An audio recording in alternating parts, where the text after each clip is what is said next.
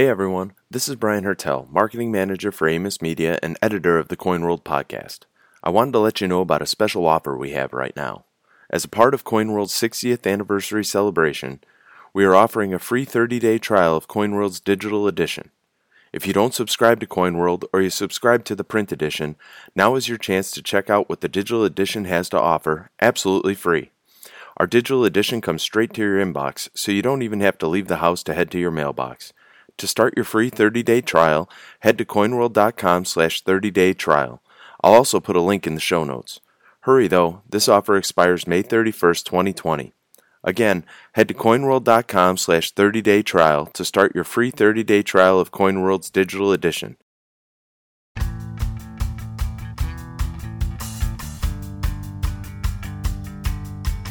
Welcome to the CoinWorld podcast. Here are your hosts, Chris Bullfinch and Jeff Stark.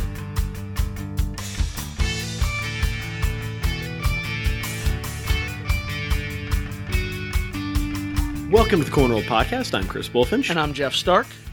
We have another great show for you today. We discuss the impact of the COVID-19 pandemic on transactions, specifically the shift towards cashless transactions and e-commerce. We talk about Jeff's reorganization of his bookshelf, and we are lucky enough to speak with Lianna Spurrier, the creative director at Numismatic Marketing. Absolutely. We have worked hard on this episode to come up with lots of fun things for you, and would ask that if you are enjoying these shows, any of the past shows, you have time to listen, please listen to them, but more importantly, subscribe so that we can keep showing up here every week in your podcast app or wherever you are hearing us. Yes, indeed. So this week, it seems as though we're inundated with news about the COVID-19 pandemic, and obviously we hope that all of our listeners are staying safe and healthy and weathering this crisis as well as possible. I know, recording this and researching it and everything has given Jeff and I something to do, which is nice, and we hope that you enjoy listening to it. But I was asked this week to write a story for CoinWorld's weekly edition. I believe it should be online fairly soon, and once it's online, we'll put a link to it in the description so that anyone who's interested in reading, an expanded version of this discussion can read my story on it. I was asked to write about the impact of COVID-19 on a larger sort of societal shift towards cashless transactions. It's a topic that keeps coming up in the news even before the pandemic It's started. a perennial thing. I mean, you think about, I've been at CoinWorld 16 years now, and every, 5 years or so, you'll see a study that's released or, some think tank. Sometimes these are, funded by people that have vested interest in credit card companies. They would love a shift toward more digital payments because of their processing fees. You'll see that this is sort of cyclical, and certainly the current situation has brought it back in the news. What did you find in reporting for the story? As many listeners probably could guess, the number of e-commerce transactions and the use of digital payment services, PayPal, Venmo, Apple Pay, the whole range of things where you can pay without having to even leave your home in a lot of cases. And also just the use of credit and debit cards online. Apple Pay, can I send you a Golden Delicious? Oh boy, I take a Golden Delicious. I'd take Macintosh. Is a perennial favorite of mine. Gala. Yeah. Gala. I can't handle more than one Gala a day, though. How do you like them apples?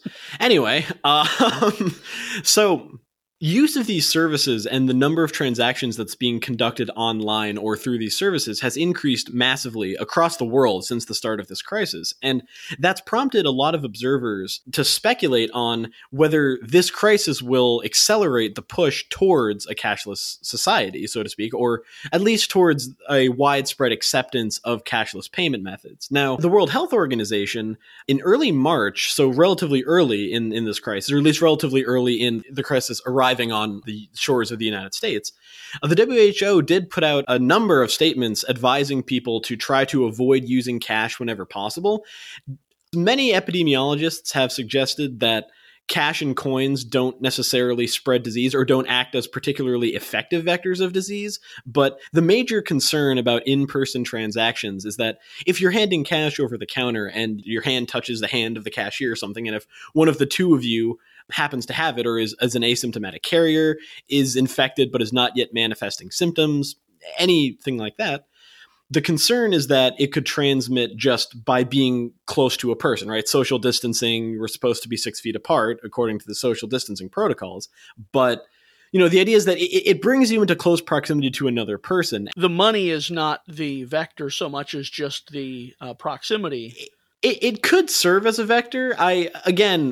Research generally suggests that the virus can live on coins and bills for up to about a day. People have been washing their mail, right? Yeah. I mean, Lord knows. Well, they're spraying it down or whatever. And I also know, exactly. Or they're just leaving it in their mailbox for a full day, because that is, at least from the reports that I based my research and my article off of, the sense that I got was that if you leave your mail out for about 24 hours, that's enough time that anyone who handled it, any germs, will have generally died. So yeah. I know that there was news last week out of the European Union where supposedly the Euro coins have antimicrobial qualities.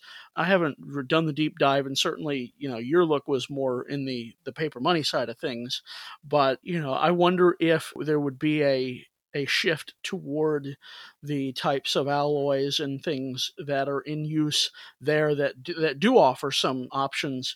A lot of countries will put out requests for proposal to produce their coins, right? There's many countries don't have their own mints, so they have to have other mints make them. The Canadian Mint does a lot of international business. The Royal Mint does a lot of international business. Probably the other three that are really, really active on a global stage: Monnaie de Paris out of France. You have the Royal Australian Mint to some extent, the Japan Mint. Pobjoy, I imagine, they strike coins for a lot of different places. Well, they have in the past more collector stuff, though, recently. Right. The Mint of Finland group is very Saxonia. I don't know what the name is now, but they're very heavily involved in, and I got to travel to the site near Dresden 8 years ago, where they make a lot of the blanks for Euro coinage. So there are fewer than 10 mints that are really, really super active in soliciting for production to keep those presses busy. And the microbiology, the antimicrobial factors aren't often sort of a selling point or something that is of interest, at least publicly, to the folks, like the Reserve Bank of New Zealand, say, would contract with, and in recent years has contracted with the Canadian Mint to strike their coins. That's usually not something they're seeking too much. We may see a shift in that. It's not a feature or a selling point that immediately springs to mind, right? Because we haven't experienced a pandemic on this scale. I mean, there were SARS and MERS. There were, concerning episodes, Zika, Ebola, all the different, sort of small regional outbreaks that were able to be contained relatively well. Since we haven't really confronted a situation like this before, that's just something that isn't front of mind, I imagine, for a lot of central bank or mint officials. But interestingly, central banking policy is actually adopting a strange form of quarantine. So if you're tired of being quarantined, turns out cash, paper notes, and some coins might be feeling the same way you are, because a number of central banks, China, South Korea, even the Federal Reserve here in the States, a lot of central banks have implemented a currency quarantining programs where any notes that end up in government vaults or coffers through whatever means are actually quarantined for 2 weeks, where they're basically just put in a room or a vault somewhere and are just left for a couple of weeks to allow any germs that are on them to dissipate. So quarantine is not only affecting people, it's now affecting the cash that we use. And also it's worth examining this, at least in a US context. It's worth examining the shift to a cashless society from a legislative angle, because early versions of the first stimulus bill that were introduced actually suggested that stimulus money, the $1,200 stimulus checks that were created through the first bill, could actually be deposited with, using digital dollars into digital wallets, essentially, and that people could sign up for their digital wallet, and then the government would essentially put $1,200 in there, and then people could access it and transfer it to bank accounts or transfer into whatever accounts they want and leave it in there, essentially do whatever they want with it, which would be a step towards a digital dollar. In fact, a couple of the articles from fairly major news outlets that I looked at, a number of them had talked to Federal Reserve and Treasury officials, one of whom was quoted as saying that the shift to a digital dollar was essentially inevitable. So if the COVID-19 proves to be a sort of accelerant to that process, we may be seeing a digitized currency relatively soon. China is moving rapidly in that direction with Alipay that has really streamlined digital transactions. And I believe they either have or are fairly close to having their currency digitized. So this change will not probably happen overnight, and I suspect that we won't be seeing a digital dollar for quite some time. But, COVID-19 does present an interesting variable in the sort of digital to physical cash equation. I find it curious, though. I mean, you mentioned China, and everybody knows about their social score, and how everything's tracked so well or much there. As far as people's movements and comments and things. I think you can get away with it there, or you can enact something like that there, where there is more openness to that sort of control or access to the information. Interestingly, the Royal Canadian Mint in the last 10 years, I could not tell you what year, but they started a program to create a digital currency. This was back when Bitcoin was but a wee lad, $500 or something compared to the $20,000, the heights that it reached, at its peak in the last couple of years. But this was early on in that phase of people talking about digital currency.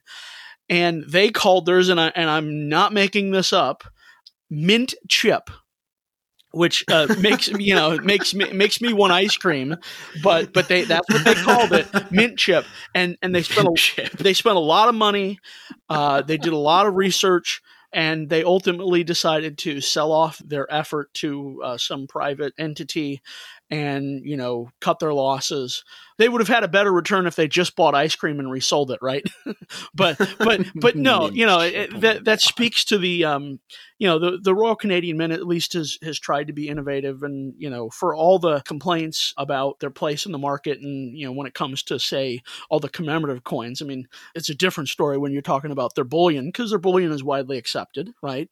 But you can at least say they were trying something, they explored it, they ultimately decided it didn't make sense for a national mint to pursue, and they walked away from it. So two very different results. Now, if that mint chip experiment were done today, does it look differently? Maybe so. I mean, the whole idea of people that support a Bitcoin and a digital currency is this, the privacy and the distance from centralized control. Yeah. And so if anything that were to be issued under a federal or national heading, I think some of the users would necessarily be skeptical. So I think the short response to the question of will COVID-19 make a shift to digital money more rapid or not, who knows? But your point about the Chinese social scoring system and and privacy concerns are fairly valid. And moreover, moves towards a cashless society also tend to hurt those who are unbanked or underbanked. One of the first articles I wrote after starting at CoinWorld in September 2018, I was covering a congressional hearing where they actually were talking about a shift towards a cashless society, and they had the directors of the Mint and Bureau of Engraving and Printing. They had both of them come in, and a rather remarkable statistic was shared. So the statistic is a couple of years out of date, but I imagine just as a comment on the scale of people that are unbanked or underbanked. It's a way to frame useful. This. Yeah, it's still informative. It's still useful.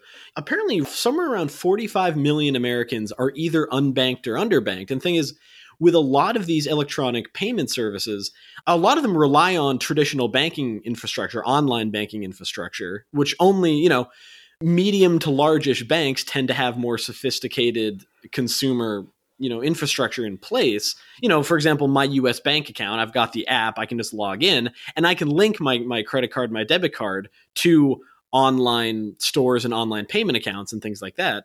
So people who don't have that are often shut out from a lot of these efforts. And I mean, in cash, simply put, older people and often, people who are living in poverty or who, aren't very well off, a lot of those people rely on cash. I mean, cash is a very important part of those people's sort of daily commercial existence. Oh, absolutely. I don't know what your experience was in the Boston area, whatever, but when I was in college, and even today here in Ohio, I encounter people, especially in the service sector, they're working, $10 an hour jobs, $12 an hour jobs. And sometimes folks are leery of banks. Sometimes there's an impulse or a desire they get that check and they cash it and then pay the bills and do whatever. Absolutely a part of the economy that exists outside of the standard strictures. Not everybody is raised to go, here, you're 5 years old, we're going to start putting your birthday money in a bank account and everything you save. And you look at the financial literacy or lack thereof in the country. A lot of folks just haven't been taught by parents, schools. There are some private organizations that have tried to fill the breach and offer some of those learning opportunities, but 45 million, that's 15%. Even 2 years ago, that doesn't surprise me. And I'm surprised it's not higher, frankly, although your 45 million is everybody. And if you look at, okay, how many of the 327 million Americans, how many of those are working population, then 45 million looks even greater as a percentage. So not surprised at all. I guess the point is that a lot of these sort of digital currency initiatives, they were implemented on a large scale, probably wouldn't benefit a lot of society's most vulnerable people. It shuts them out. I mean, you look at what had to be created for the $1,200 stimulus. Folks who had not electronically filed and linked a bank account would have to contact the IRS and give that information. There are third-party providers like an H&R Block and some of these other tax preparers, tax preparation services.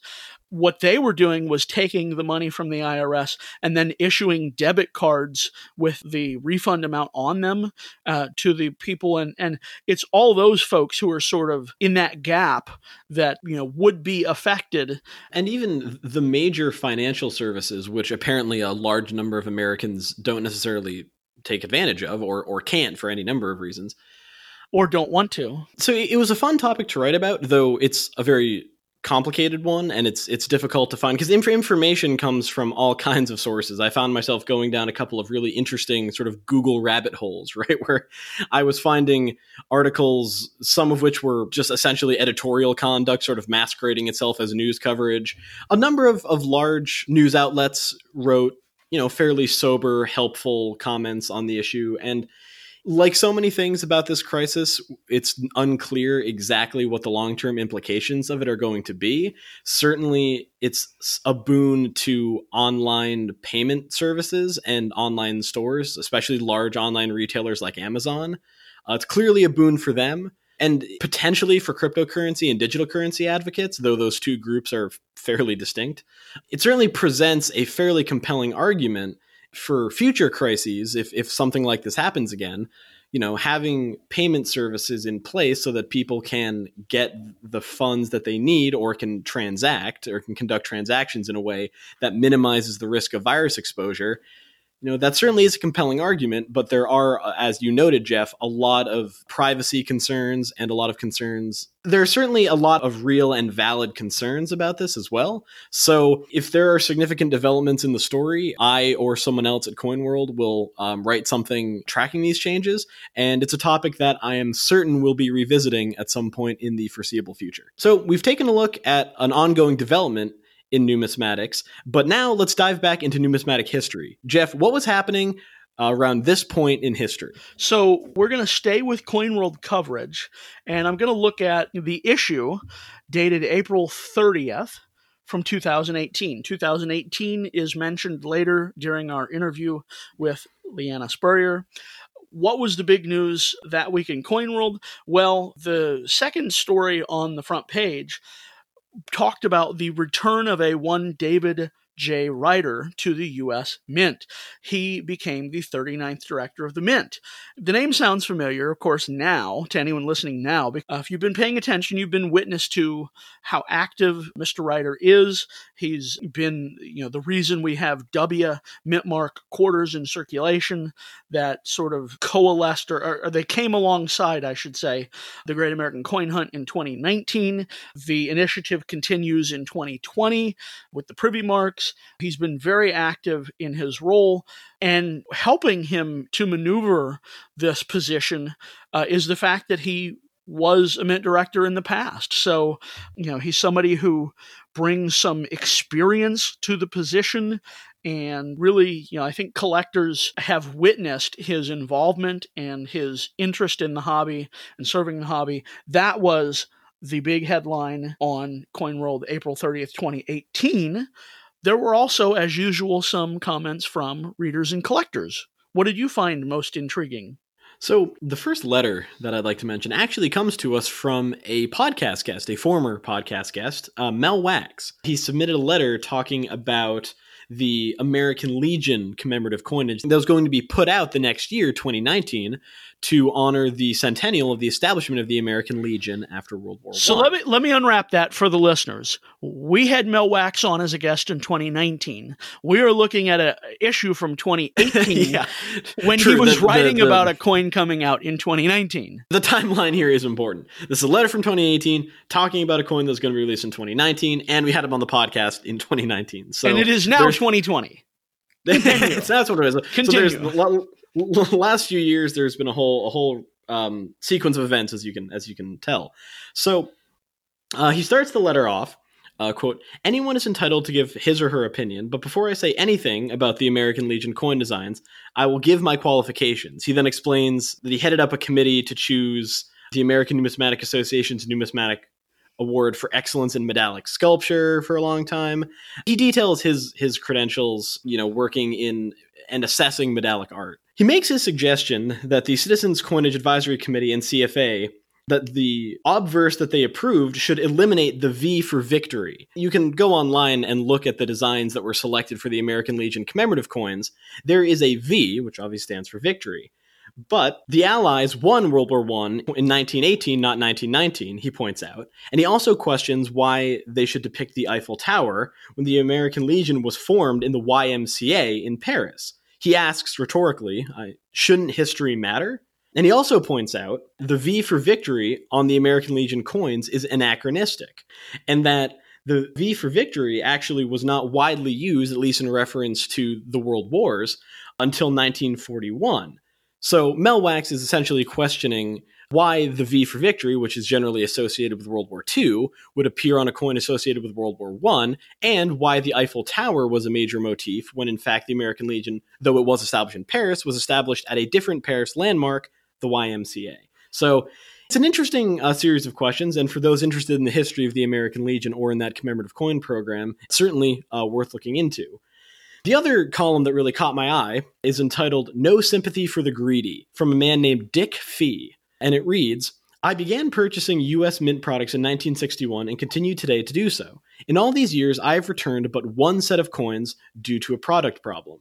So, am I to feel sorry for the people, let us call them what they are, the greedy Gus gang, in parentheses, who swoop in and grab hundreds, perhaps thousands of special sets and then return them to the mint if sales projections are not met? These greedy Gus people have kept me from obtaining my one or two sets or coins at times in the past. So I say, good for the mint, give the collector a chance. And how about a change in the policy where a greedy Gus has multiple identities and orders the max on each identity? When will the mint put a stop to this?" It's an interesting question, and it's one, again, we always say when we read these letters, the more things change, the more they stay the same. A lot of people do get frustrated when the mint runs out of a product that they're interested in buying, or when resellers buy up a lot of a product that is released in order to resell it at a profit. And the mint has established protocols to try to prevent people from buying too many of any given product, which is what this letter references. So I thought those were two fairly interesting perspectives, not only questioning the motifs featured on the American Legion coinage, but talking about the mint's buying and selling policies. Very cool. So that's the big news from this week 2 years ago. Let's look at a broader history, though. Let's take the long view here, the long lens out. This week in coin history, we go to April 29 of 1948. Now, what was happening on April 29th of 1948? I'm glad you didn't ask, because that's when U.S. Mint Director... Nothing like answering your own questions. That's right. That's when the first female U.S. Mint Director, Nellie Taylor Ross, distributed the first examples, ceremonial examples of the Franklin half dollars at a Franklin Institute dinner. So we all know the Franklin half here in the U.S. Good old Uncle Ben Franklin, good founding father, a bon vivant to Paris, a emissary and ambassador, just a scientist and Renaissance man par excellence, was placed on the Franklin half from 1948 to 1963. His time on the half dollar truncated, of course, because of the horrible, tragic death of John F. Kennedy. So, the first examples of those coins were presented at the Franklin Institute at a dinner for the occasion on April 29th of 1948. That's the cool step back in time. Fun to peer back into history. So, Jeff, we have been talking for a couple of episodes now about numismatic literature. We've given a couple of book recommendations, and you are quite a numismatic book collector. You have many volumes. Your library, yes. certainly, your library certainly inspires the envy of people like me who are in the process of trying to build one. But my library is nothing like the library of Armand Champa and, out of Kentucky, I think it was. And there's a whole organization dedicated to folks who love numismatic books, the Numismatic Bibliomania Society, whose podcast is actually hosted by our guest this episode, Lianna Spurrier. Correct. So a further inducement for you to continue listening. So, as you know, I do have a big numismatic library. I've been working on organizing it and, got to do something with my time, right? That, in addition to a podcast listener question, is why we're talking more about books this week. The letter came from Mark Brizzy. Hi, Jeff. I'm a big fan of your podcast and look forward to all the new episodes. I have a question. You have a great knowledge of numismatic literature. I would be eager to read any books you recommend. What do you think about starting a book recommendation segment to the podcast? Maybe in the beginning or ending of the podcast, you guys could tell us a book recommendation.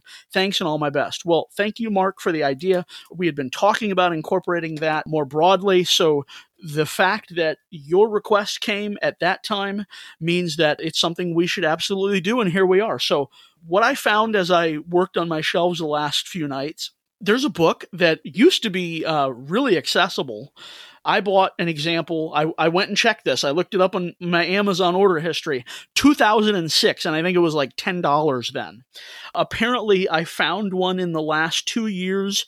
There's a big bookstore that I like going to a couple times a year, and I always check their numismatic literature section and come home with a handful or more. I can tell by the price inscription on this book that that's where I got the second example of the book. What is the book that I somehow have found this week that I have 2 copies of? It is The Big Silver Melt by Henry A. Merton. The subtitle is, if you weren't hooked by the title, the subtitle will get you.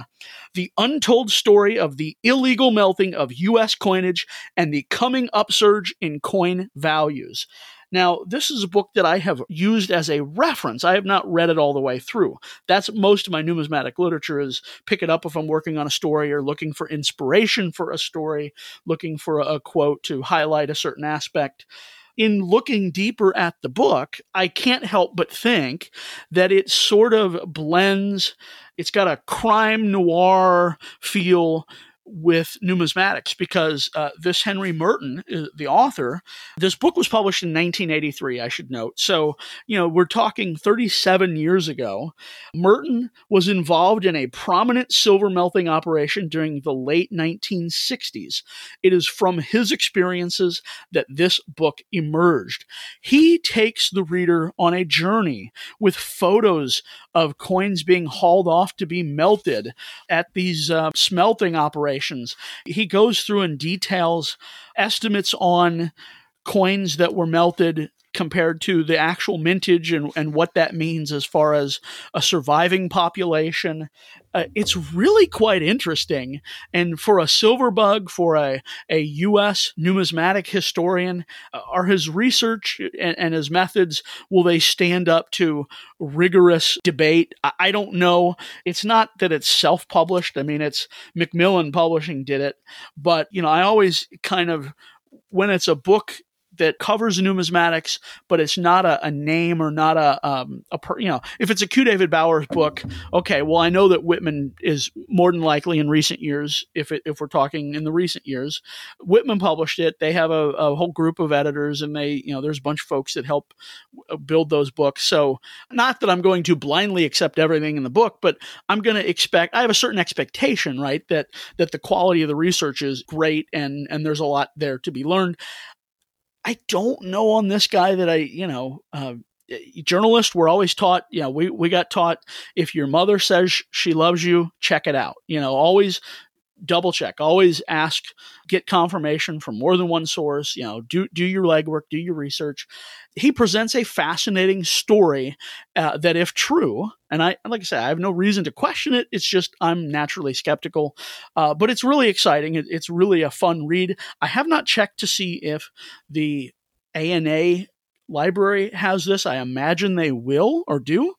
And if you're an ANA member, and you should be, because last week was National Coin Week and you could sign up for a gold membership for free.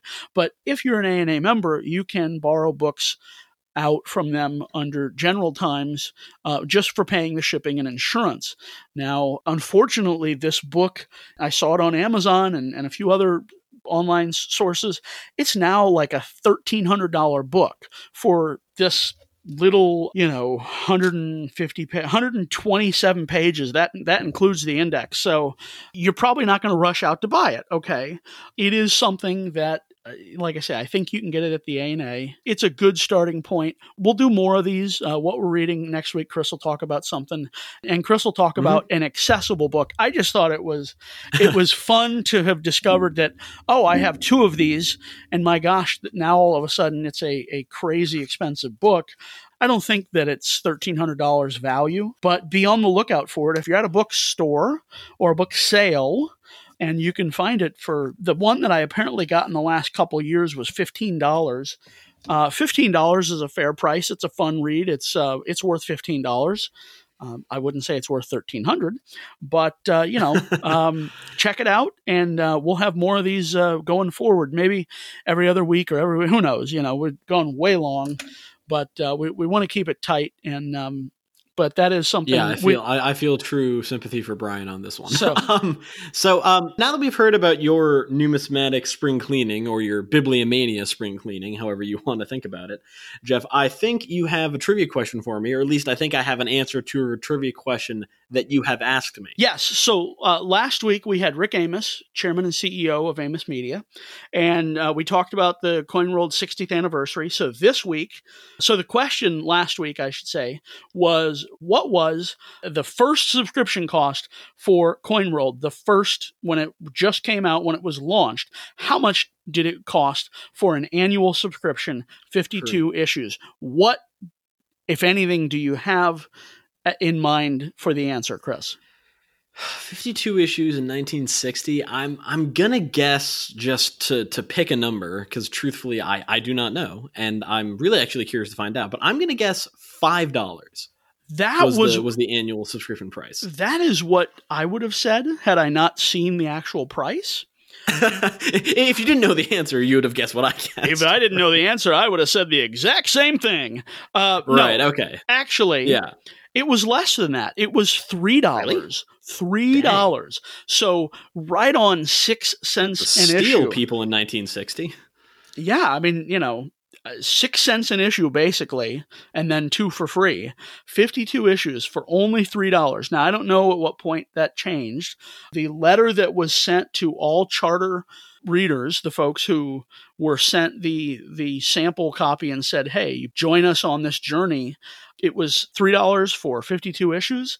So yeah, that's kind of fun. You think about what would $3 buy then versus what would it buy today. Gosh, $3 back then, gas at 10 cents, that might have bought 30 gallons. Well, today it's only $1 a gallon, but no. Yeah, I filled up my car, I think 2 days ago, and it was $1.89 a gallon, which is not bad. Yeah, except, I mean, the reason it's so low is horrible, but the gas prices are certainly. And here in Ohio, it's like $1.15 a gallon. So, God, really? and last year we had higher gas taxes implemented here in Ohio to help pay for the roads and stuff. So 2 years ago, you take those out, take out that extra jump, and we'd be right about $1 a gallon. Also look at, $3 in silver. You're talking $40, 13 times face, say, retail today, actually because of inflation, printing costs, mailing, and all that. The subscription price is a little bit higher than that, but it's almost kept pace. So that was the initial price. Now that we've talked about what CoinWorld used to cost, what are you asking me for answering next week? So the question I have for you is a novice level question. Good. It increases my odds of getting it. Perhaps. And this is related to your home state, not confusion, Massachusetts, rather. We talked about your beginning in the numismatic publishing. We talked about Lianna's beginning. So what 3 trees appear on the silver colonial coinage of Massachusetts? So there's 3 different trees. And think about that. You'll answer that next week. In the meantime, you can be thinking about that, but not too hard, because we want you to pay attention with the interview with Lianna Spurrier of Numismatic Marketing and all sorts of other cool, fun stuff. Here's the interview. Today, the CoinWorld podcast is fortunate to be joined by Lianna Spurrier, a fresh face to the numismatic marketing scene, who's done some work for the Numismatic Portal and done a lot of cool video projects, the Numismatic Bibliomania Society, and others. Thank you for being here today. Thank you for having me. I can't help but see some similarities between your sort of start in the numismatic industry, at least in terms of having articles published, and my own. You started having articles published in Coin Week about late 2018. Is that right? Yeah, November, December of 2018. Yep. That's right around the same time that I started as an associate editor at CoinWorld. Oh, wow. So how did you first become interested in numismatics, and what drove you to start creating numismatic media? Interested in numismatics as a whole was actually quite a while ago. As a little kid, instead of getting spendable money from the Tooth Fairy, I got world coins. And of course, I thought they were cool, so I put them in my little ceramic bank and called myself a coin collector because I had my little stash of foreign coins. And then when I was in middle school, we were cleaning out a relative's house. We found a little glass jar full of wheat pennies. And, I was already a coin collector, so I wanted to know what they were. And they let me keep them, so then I went through them, and by the end of the day, I had them all laid out by date and mint mark on my living room floor, and had, learned which ones were the key dates, and was looking out for that SVDB. And it just kind of snowballed from there in terms of collecting. As far as getting into the media side of it, it was kind of an accident at the beginning. In college, my plan was to go into graphic design. The most relevant major at my school also included video production and journalism. So I kind of had a balance between all 3 in terms of classes. And my senior year, I was taking a documentary video production class for my major. And one of our projects, we had to make a short historical documentary on any topic we chose. And so, of course, I did a coin. And at that point, I had won a giveaway over Instagram for a replica of the Plain Obverse Quint pattern from the Nova Constellatio pattern series. And so I decided to do my documentary on that pattern set. And, I made it, I put it up on YouTube, and my biggest hope was hoping that David McCarthy would see it and, enjoy it. And he did a couple days after I posted it, and I was like, okay, I've accomplished my goal. We're done now. And then it just snowballed. I think he sent it to Coin Week, and then they reached out and invited me to start writing articles. And it got around to the numismatic portal. And so they reached out to have me put together a proposal to make some more videos for them. And it just snowballed into this whole thing. So I spent a year freelancing across a whole bunch of different organizations just from that one video. Once things kind of started rolling in, I was like, wait a minute, this is necessary. There is a demand for media in the numismatic industry. And that was a lot more appealing to me than generic graphic design somewhere in town. So I started focusing more of my efforts on the numismatic side, and here we are. After about a year of freelancing, I'm currently the creative director of Numismatic Marketing. We're fairly new on the scene, but we do a lot of the things that I've been doing over the past year: video production, journalism, graphic design, branding, pretty much any kind of media you can come up with, we can do it. And I'm kind of the head of the creative operations there. So it's been an interesting journey. Wow, it is almost eerie, the number of beats in your story that line up with the beats of my own numismatic career. Almost exactly the same. I started freelancing for Coin World as a senior in college, and they liked what I was submitting, asked me to submit more, and I eventually went for a job interview. So it's fascinating to hear a version of my own. We were desperate, really. Well, that does explain it. That does explain it. If there'd been a glut of candidates, obviously things might have turned out differently. Well, but actually, though, I mean, it part of the appeal for Chris was his youth and then the numismatic experience and interest. That is something that you bring to the table as well, and that's certainly a lot of people in the industry bemoan the fact of the lack of younger folks and the hobby, and think that the hobby doesn't market itself well. Is that right? How do we push back against that or change that? What's been your experience? I think that there are more young people in the hobby than, for example, shows reflect.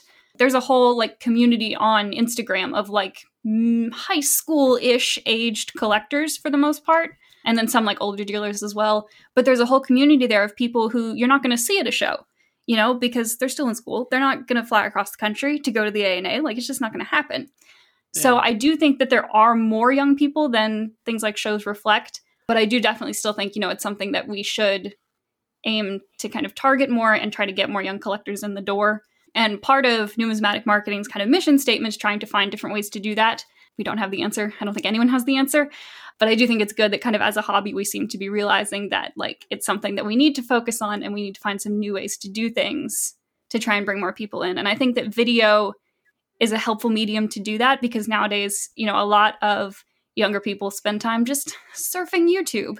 And so getting shorter, informative, interesting videos up there is good. And there are a lot of other people putting video content out as well. So I think that's a very positive sign that the industry is moving in the right direction to help, attract more younger people. I completely agree with you on the YouTube front and that, relatively short, informative videos are a path to garner a broader audience. And some of the stuff you've produced reflect things that Jeff and I have talked about quite a bit and that I've done in my own sort of corner of the hobby have tried to promote a little bit of, coin collecting under $50, a number of, rare collectible coins you can purchase at a certain dollar amount that might be more accessible to a broader variety of people. I totally agree that that's valuable. You mentioned when you were telling your story about how you sort of entered numismatics, you mentioned World Coins and Lincoln Cents, which are two areas to collector series that a lot of people, that probably resonate with a lot of people. What do you collect now? My main endeavor is Japanese bar money, which a lot of people have not heard of. They are rectangular coins produced in Japan from 1599 through 1869. They're a very obscure series, and I love them. And they're silver and gold, and I've Yes. seen you even buying some of them in some Facebook groups. Quite fun. They're a fun little area, and it breaks the boundary so much of what we think of what a coin is, and it's a cool area. And you probably have very little competition. There's also a fairly low supply, but there are probably only a few people who are actively buying the more expensive ones, at least that I've kind of encountered. But they're very interesting. They're difficult to research, which I think was kind of part of the appeal for me because I like a challenge. So some of them finding even basic information is ridiculously difficult. There's one that every example that I've seen has what looks like a counter stamp on one side or the other.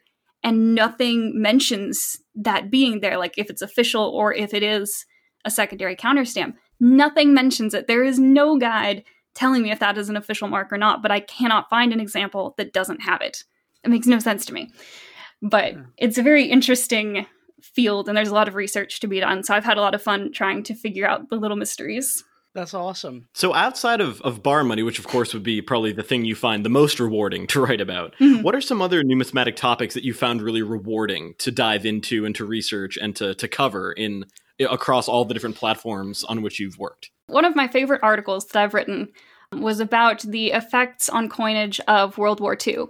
And I really enjoyed that one because, it's very much telling the story of history through coins. And it's very much putting them in context. Because if you just look at one country and you see, oh, they changed the composition during World War II. Okay, that's one thing. But then if you look at it at a broader scale and you're like, oh, these 10 countries change composition within 2 years of each other, then it puts it in context more. And I really enjoy those that combine the history and the coins and put them together in a new way. I haven't run across another article that had the same examples pulled out to kind of reflect each other. And so I had a lot of fun with that. And then I really like writing about obscure things that are hard to find on the internet, because then I feel like I'm more contributing something. I wrote an article on Indian punchmark coins because there weren't any articles on them on the internet. Like, I had to rent a book from the ANA to learn anything about them. So I enjoy writing those articles because it feels like I'm contributing something new that's not freely accessible anywhere. And so by taking the time to rent the book and sift through it for the basic information, it makes it a little bit easier for other people to kind of put their foot in the door on that subject. So those are the ones that I find the most rewarding. And I would say one of the things that stands out from your body of work is the breaking news that you've been able to report. You care to talk about the breaking news here from... We are recording on April 20th during National Coin Week. It was 19 days ago that the big news dropped. Oh, yes. It was a very dramatic news story. There was a wooden leg found inside the old Newman house that contained some old coins, including what appeared to be a couple 1913 Liberty nickels. No one's sure. One of them looks like it's copper. It's very intriguing. Very intriguing. And of course, the news on that broke on the 1st of April. We look forward to maybe an update, and we'll link this in the show notes, the original report. But we look for an update on that story maybe in 2021? It could happen. I don't know. We'll have to see how it plays out. It can become a yearly ritual. I think it'd be great, to follow the saga over the next few years. I think that would be quite exciting. Maybe shake the wooden leg every year, see if something new comes out. That's it. That sort of thing. I like that's great. it. From a podcast standpoint, obviously, we've spoken to a few numismatic podcasters on this show, and we're always curious to hear how different people structure their shows and how they research them and the sort of niche that each show fits into. You host the Numismatic Bibliomania Society's quarterly podcast. Yes. And I think Jeff and I are at least a little bit envious of, you having a little bit of time to prepare. Jeff and I are occasionally scrambling to produce a weekly show. As you can tell, we're not exactly, no, we do prepare, but certainly, no, but certainly doing this every week. We're somewhat envious of that. So I'm curious. So do you find that having a little bit more time, do you find that you're able to be a little bit more deliberate? And what are some of the topics relating to numismatic literature that you hope to really dive in on? And how does the podcast format help you to do that? This is the only podcast that I've produced at this point, so I don't really have a baseline as far as the amount of time that I have to prepare. Right. The Newman Numismatic Portal or the Numismatic Bibliomania Society usually recommends guests, and I don't always have those recommendations until, like, say, the month of when we're trying to get the episode released. So it's not like I have all 3 months to research knowing who the guest is going to be, because what we talk about is going to depend on what their expertise is. But it definitely is nice having that lead time, and then I have more time once it's been recorded to edit it together, which is nice. We're still working on finding some better recording solutions, so it takes a little bit longer to edit together than it could, but we're working on it. As far as topics to talk about going forward, overall, my goal with it is just to kind of get a very comprehensive view of numismatic bibliomania, because I am not a book collector. I'm coming very much from the numismatic side.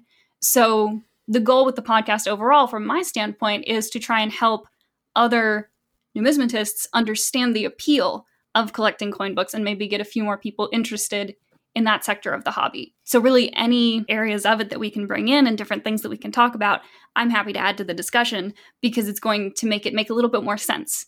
So I think it's hard for people who are so used to the world of coins to look at books the same way, because they're such different mediums and they're very different markets. And so it's just anything that we can do to make that clearer in a format that's going to appeal more to a younger audience than, say, a bunch of articles. Because a lot of younger people listen to a lot more podcasts than they do reading articles online. So I think it's just trying to get that information into a format that's going to appeal to a younger audience and making it as comprehensive as we can. If only there could be a numismatic bibliomania true crime podcast, and you'd have a recipe for success with the younger folks, right? The younger folks. Sorry, I'll check out now. That's not me. No, come on. When I was a boy, I walked uphill both ways to turn in my wheat cents. As a collector, both of numismatics and books, there's nothing better than the intersection of those two things, numismatic books. And I am in the middle of reorganizing mine, integrating some new purchases, making room for some. Oh, I know I need this book for this series. Let me make some room on the shelf and getting things reorganized. So, and I'm very much the low end side of things. I have an accumulation. Nothing fantastic, but I certainly can appreciate and share that zeal for the numismatic book, because what I have learned from the hobby has been by reading and talking to people. And right now I can't go to a show and talk to people, but I can read. So it's great that, and we've talked about some books, and we're going to talk about some more books on the podcast. But what do we read? What's informing our coverage? That sort of thing. There is no loss to the time spent reading numismatic literature, because you can always walk away with something that can inform your hobby and just make it easier and more enjoyable, and maybe even more profitable. Mm-hmm. Definitely. Are there any numismatic titles that you have found either particularly engaging or you would recommend to someone who's just starting out? Red Book comes to mind, but are there any other titles that you feel really help to introduce either a certain segment of the hobby or the hobby itself? Oh man, this is a question that I ask guests on the NBS podcast, and I've never stopped to contemplate my own suggestion. This is going to be a little bit of a roundabout answer. I always advocate collecting a typeset as a good way to get into the hobby, because you see what all is out there, at least within US numismatics, and can see kind of what you want to focus on going from there. And it's very adjustable based on your price range. So I would err towards pretty much any kind of book that's going to be aimed towards a typeset. Like I know the Whitman, the Dave Bowers series has one that's about type collecting. I think that's the only one that I know offhand. But something like that that's going to give you a very good kind of overview of American numismatics while also giving practical advice for putting together a collection. I can give you the top references for Japanese bar money offhand. Well, that would be, tremendously interesting to read. And I imagine that any of our listeners who are unfamiliar with Japanese bar money and who wanted to get involved could acquaint themselves. I absolutely agree with you on the typeset front. That was how I sort of started collecting, and now I have a lot of really worn barber coinage as a result. So I don't know what I'm going to do with all that, but I have it. Jeff and I have thought about, how to make the hobby, and bibliomania side of the hobby would be an interesting extension of this discussion. How to sort of take terms and concepts that aren't immediately intuitive for people, that a lot of numismatists kind of understand and can apply almost subconsciously. Mm-hmm. Have you found that the podcast, or you're writing for Coin Week or any other organization or publication, have you found a balance between the sort of jargon-heavy numismatic books and terminology and writing, and a more accessible version of that sort of an every collector or someone who's not in the hobby might be able to enjoy? Yeah, I very much try to. Actually, I wrote a series of blog posts for the ANA, and I don't know if this one is up yet, but there was one that was like defining some common words. And so I picked out a few that I knew would be good to define, and then just put together a list of some others that I wasn't entirely sure if like a non-collector would know, and then just sent them to some friends who have absolutely nothing to do with numismatics and said, hey, which ones do you not know how to define? And then use that to base which one should be included in the article. But I very much aim to try to stay away from the really heavy jargon. It does help that, writing for Coin Week, it's for a numismatic platform. So you can assume that anyone who's reading the article is going to know what obverse means. So, you can use that level of jargon. It's just trying to avoid going too deep. And that is something that I pay a lot of attention to when writing articles that are kind of like the introductory, like I mentioned, the Indian punchmark coins and that type of thing, is really trying to make it accessible to your average collector who knows their wheat pennies and their buffalo nickels, and maybe that's it. So just trying to avoid using any words that are going to be super specific to that series and aren't going to make sense right off the bat, because the goal is to get their foot in the door and get to see the very basics of it. And if you hit them with jargon, that's not going to help anything. That's one of the problems I run into when reading books for that kind of situation, is like all of a sudden there are all these terms and referring to all of these things that I just don't know what they are. One of the videos that I have made that has, I think, the most views on my channel of any like produced video was Ancient Coins 101. And it's the least fancy video on my channel. Recommend the other ones. But the whole point of that one was to define the jargon, because when I started briefly got into ancient coins, I'm not doing a whole lot with them now, but I do still think they're very interesting and they're something I pay attention to. But when I first started getting into them, I could not find a definition for standard to save my life. They would have descriptions of the reverse, and it's like 2 soldiers with a standard. I'm like, what on God's green earth is a standard? Standard bearer. But no, I love that, because you speak to the importance of the information is what matters, not all the graphics and the glitz and the.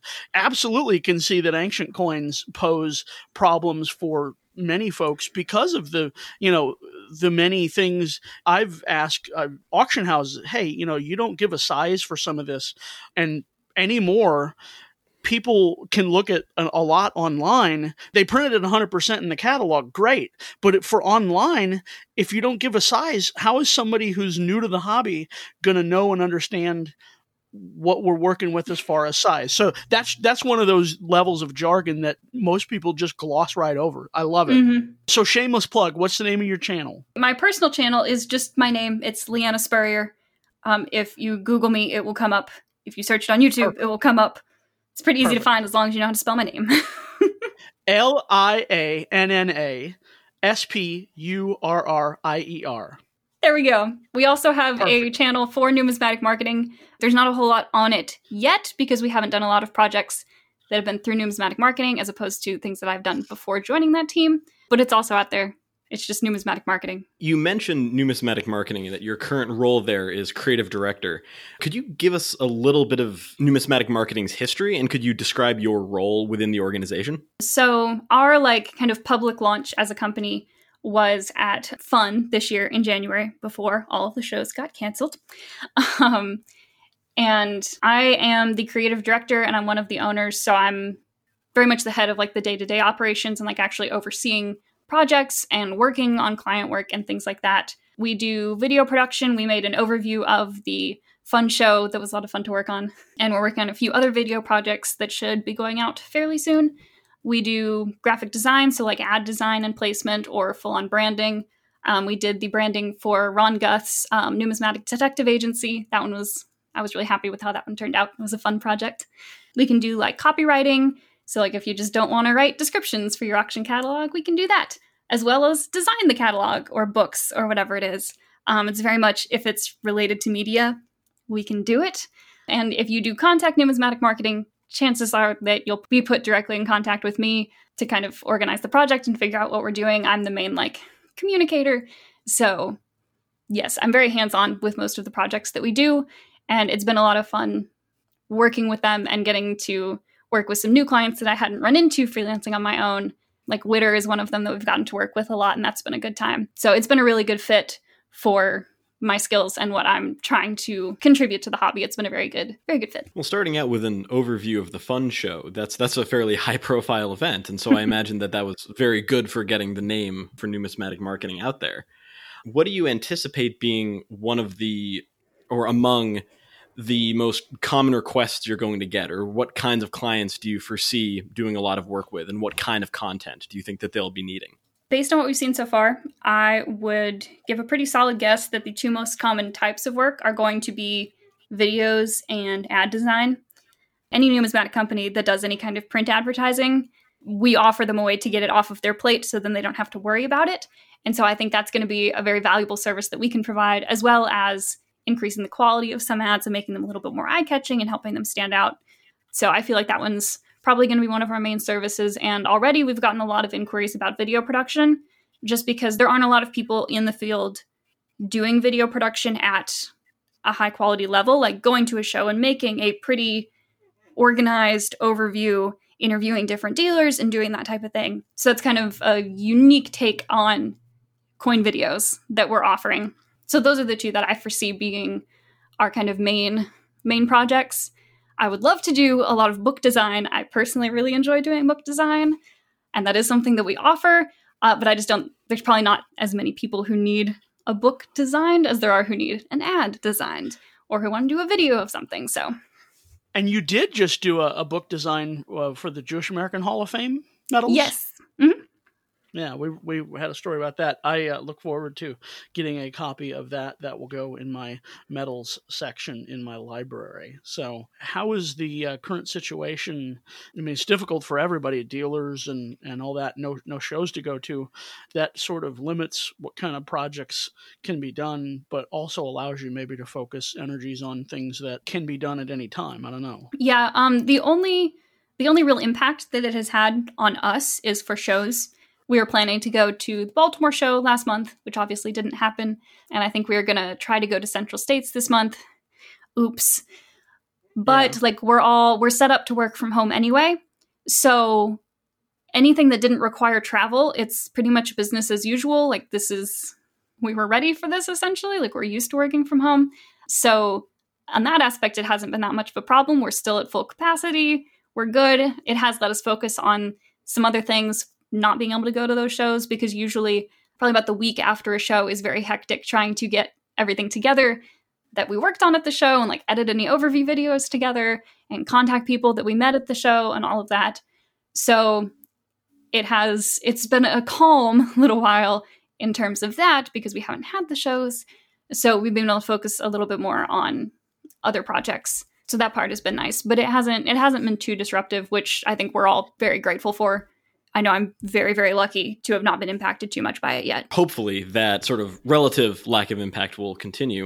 I have one last question for you, and it might be one you've answered before, so I apologize if it's a little bit derivative. But what advice would you give to a young person or someone who is inexperienced, who's trying to approach numismatics, numismatic bibliomania, some element of the industry, but isn't quite sure how to get started, is interested in learning more, but might be a little bit daunted by all the complex terms, all of the different characters and players? What advice would you give to someone starting out? In a normal time, I think I would say find a local coin shop, talk to the dealer, and ideally, it's a good dealer who will help educate you and help you understand how it works.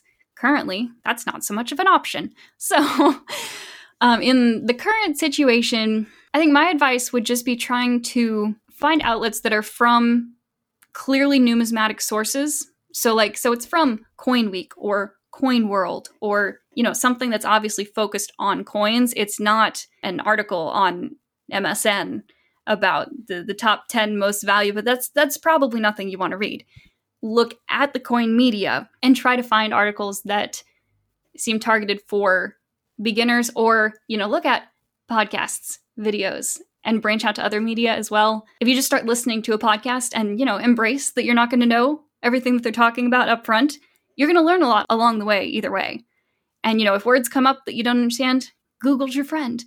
And Newman Numismatic Portal has a very large dictionary of numismatic terms, so that could be really helpful. You just got to kind of dig in. I don't know of any specific, here's how you start places to go. So you just kind of got to realize that it's going to be difficult for a minute, but once you get into that area, suddenly it starts making a lot of sense. And I do have some videos that are, targeted towards more beginners. I have one friend who has nothing to do with coins who enjoyed the collecting under $50 video. So shameless self-plug. Some of my videos are good for that. Well, a lot of my friends, I try to introduce them to the podcast, and some of them listen and are like, I don't know what you're talking about. Could you, try to explain things a little bit more clearly? So having that feedback from the quote unquote outside world, right, can be really helpful for that. But You mentioned one thing that I just want to quickly follow up on, because it's a little bit of a hobby horse of mine. You mentioned how someone trying to approach numismatics might not want to read an article posted on MSN or some, I hesitate to use the word mainstream media because it's such a freighted term these days. But, you don't necessarily want to read a story from a major national news organization about coins because they frequently either get it wrong or they play up the most sensationalistic details of that. As someone who produces coin media, do you sort of also see the failures of major news outlets to sort of grapple with the numismatic reality of some of the stories that they report on when coins come up? Oh, yeah. I think it is important to have those stories about coins in the mainstream media. It's a good way to kind of put it in front of people and get it in their face. It just shouldn't be like a main research avenue.